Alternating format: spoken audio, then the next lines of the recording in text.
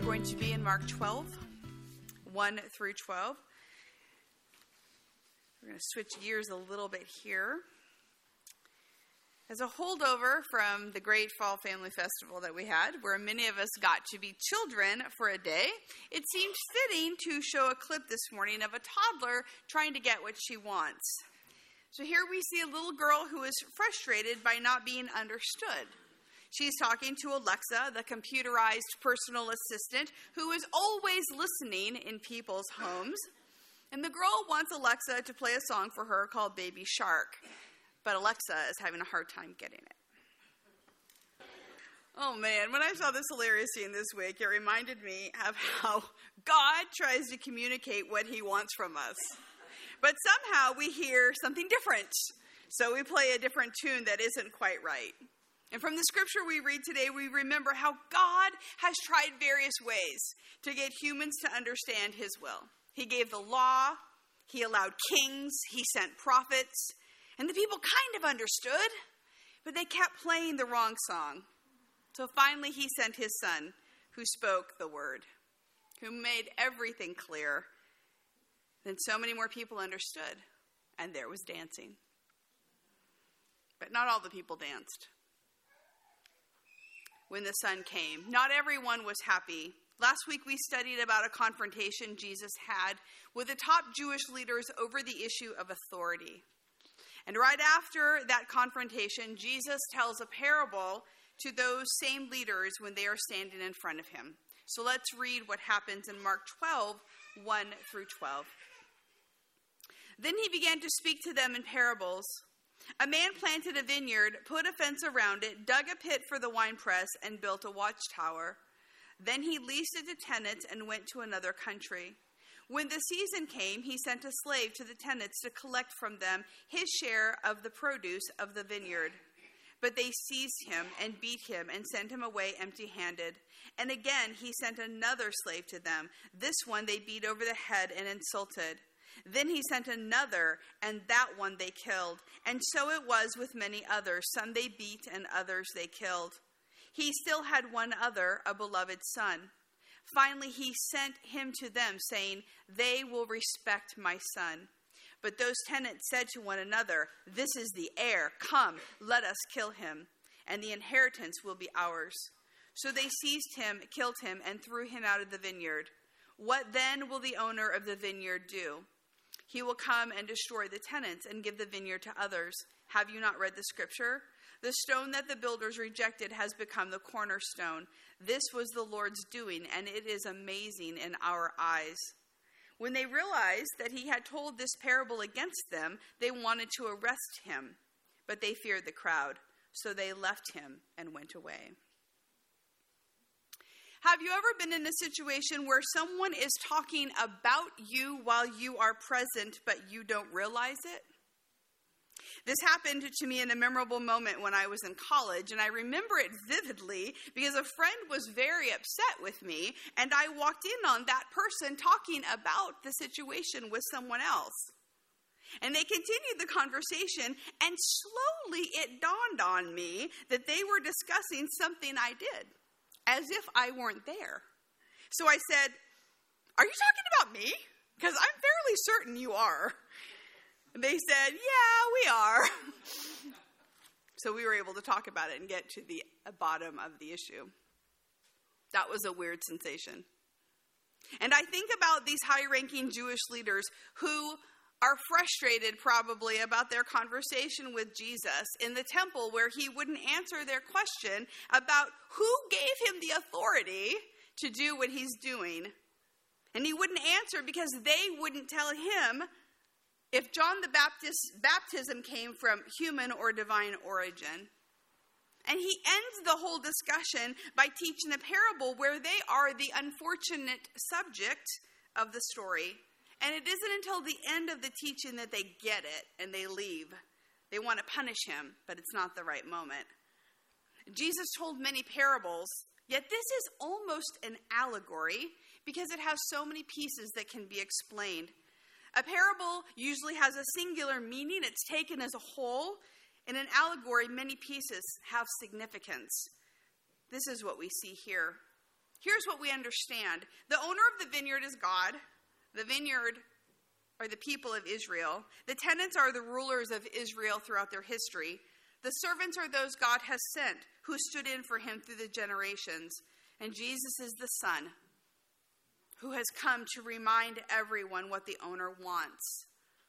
And although his real life story has not finished, he ends the teaching with what he knows the leaders are planning.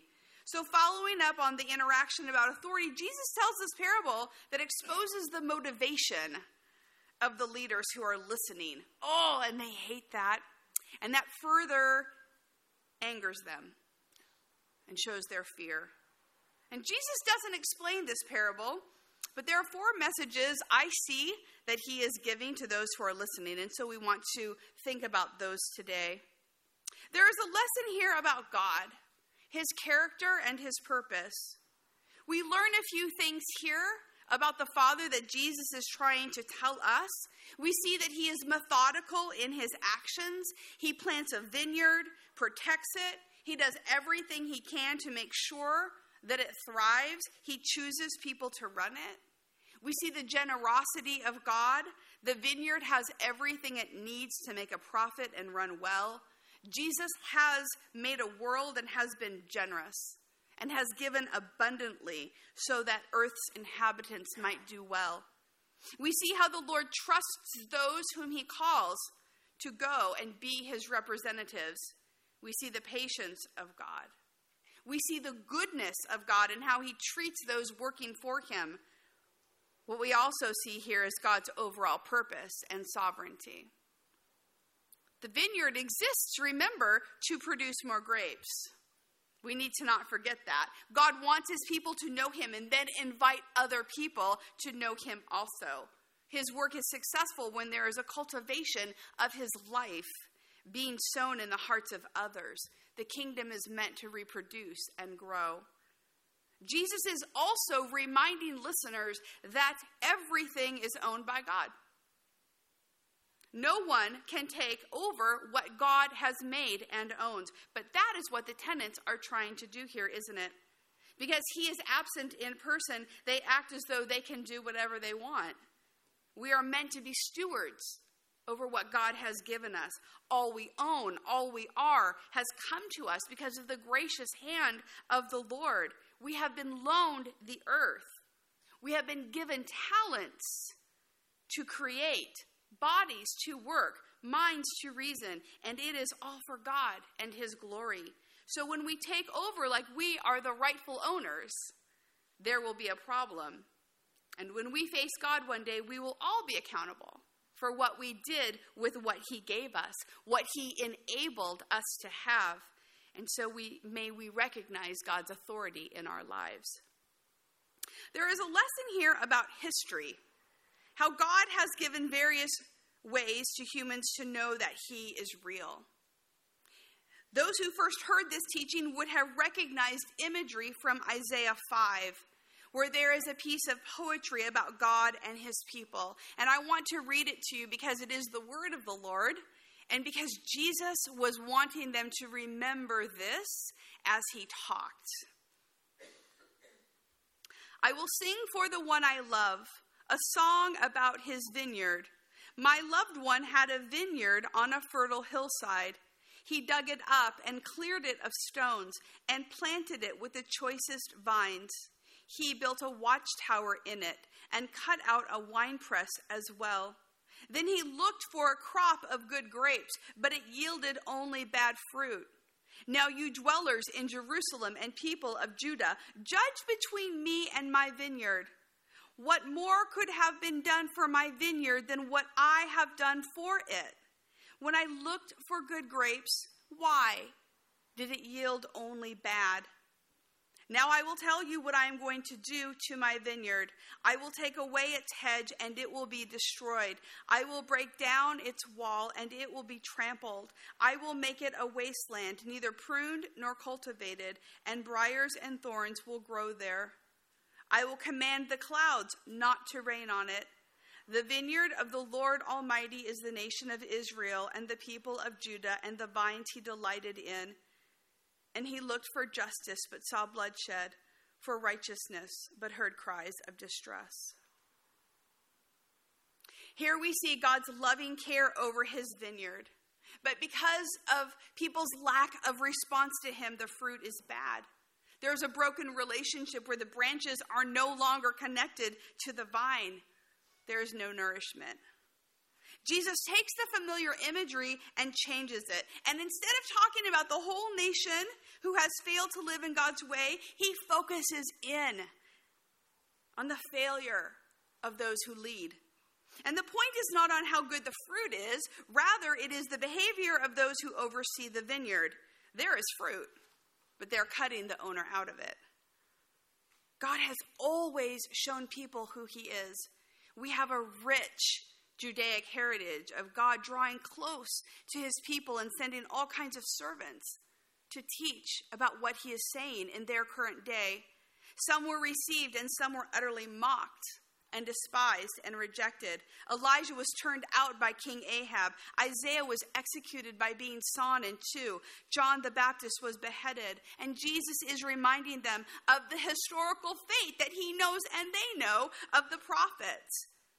And he's telling them, I know you are planning the same kind of torment for me.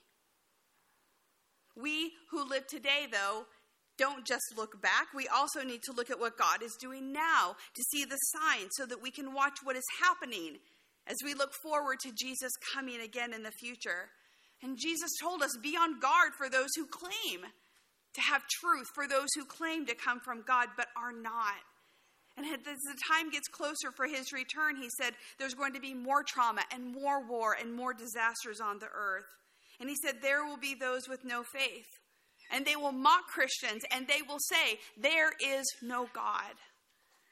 This week I was randomly listening to a sermon from Billy Graham that he gave at a crusade at Madison Square Garden in 1969. And here's a snippet of that quote. People will say, oh yeah, God is dead. We can't find God anywhere. We took a trip to space. We didn't meet God. We didn't meet any angels while we were there.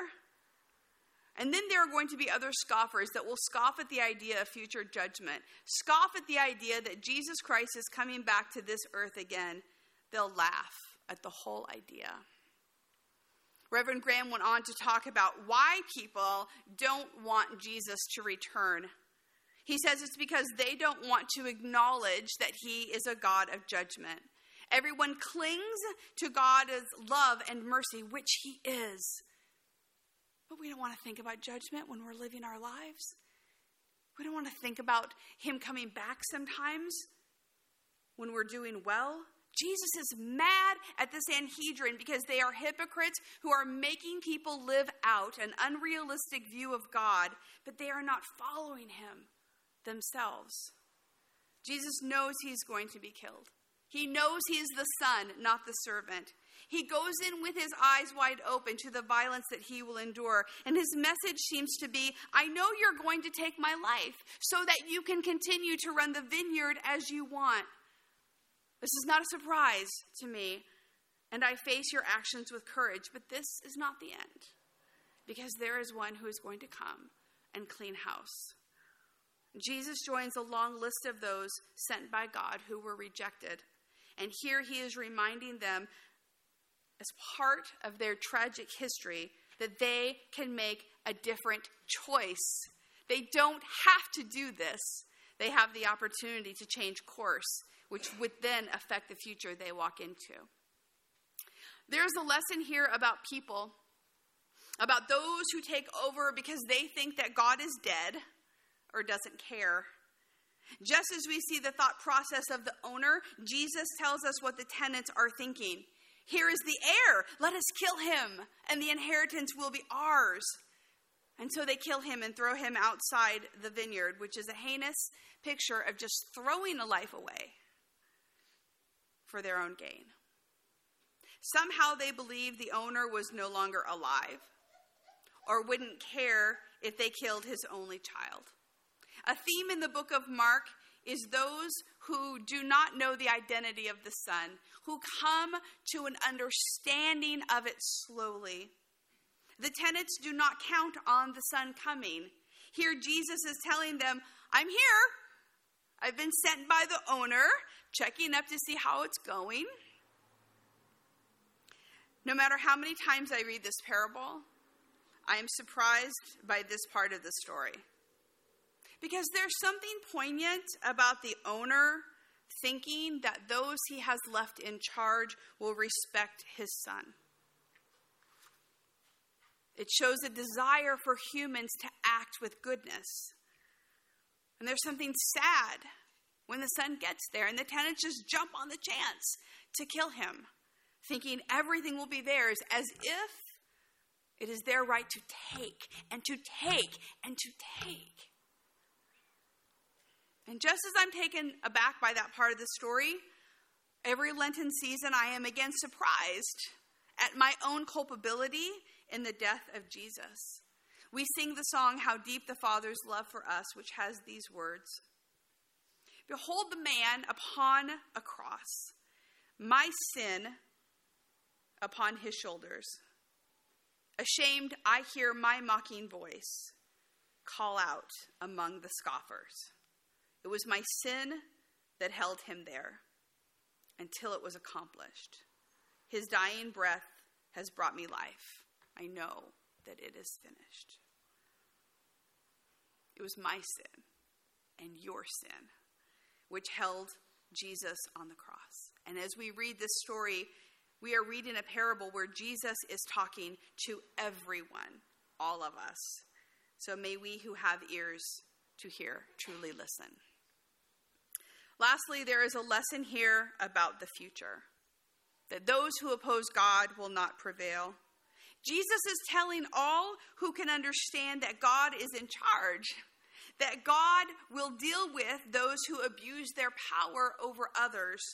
The vineyard always survives, and it is given to those who will caretake it with humility before the Lord. So the owner comes and gets rid of the tenants. In their culture, an owner could enlist the help of the government to force those who have taken over the land to leave. And I think about people that we know in our lives who have people who stayed in their homes who would not vacate the premises when it was time. They come in and they start acting like the place is theirs, and often they trash it. And in these cases, it is a helpless feeling to know people have been asked to leave and won't, behaving as if they have more of a right to be there than the owner themselves. We don't like the idea of God coming back in anger. Yet those who take him on must be dealt with, or he is not truly in charge. If evil is allowed to run rampant, there is no real hope. And we look around our world and we see how evil has leveraged itself in so many situations, and it's really hard for us. And Jesus is reminding us that we have a God who sees, who is working for good, who keeps sending his messengers and his people to take care of the world that he has given. The vineyard always survives and is given to others who will caretake it. So may all those who serve God be content with what he has provided. This week in our small group, we talked about King David. When he sinned in an outrageous way, the prophet Nathan came and told him a parable. And David's wrongdoing was the point of the story, although he didn't know it. He didn't hear it until Nathan said, "Yeah, you're the guy." In response, David recognizes the weight of his sin and seeks restoration with God. Here, Jesus tells a story where the leader's wrongdoing is the point. They understand. They completely get it. And they are not sorry. This is a lesson about stewardship. God's people have always been given a serious responsibility to lead for him, and it is a sacred trust. So we have to decide how we're going to lead when it's our turn. It's our turn. What are we doing?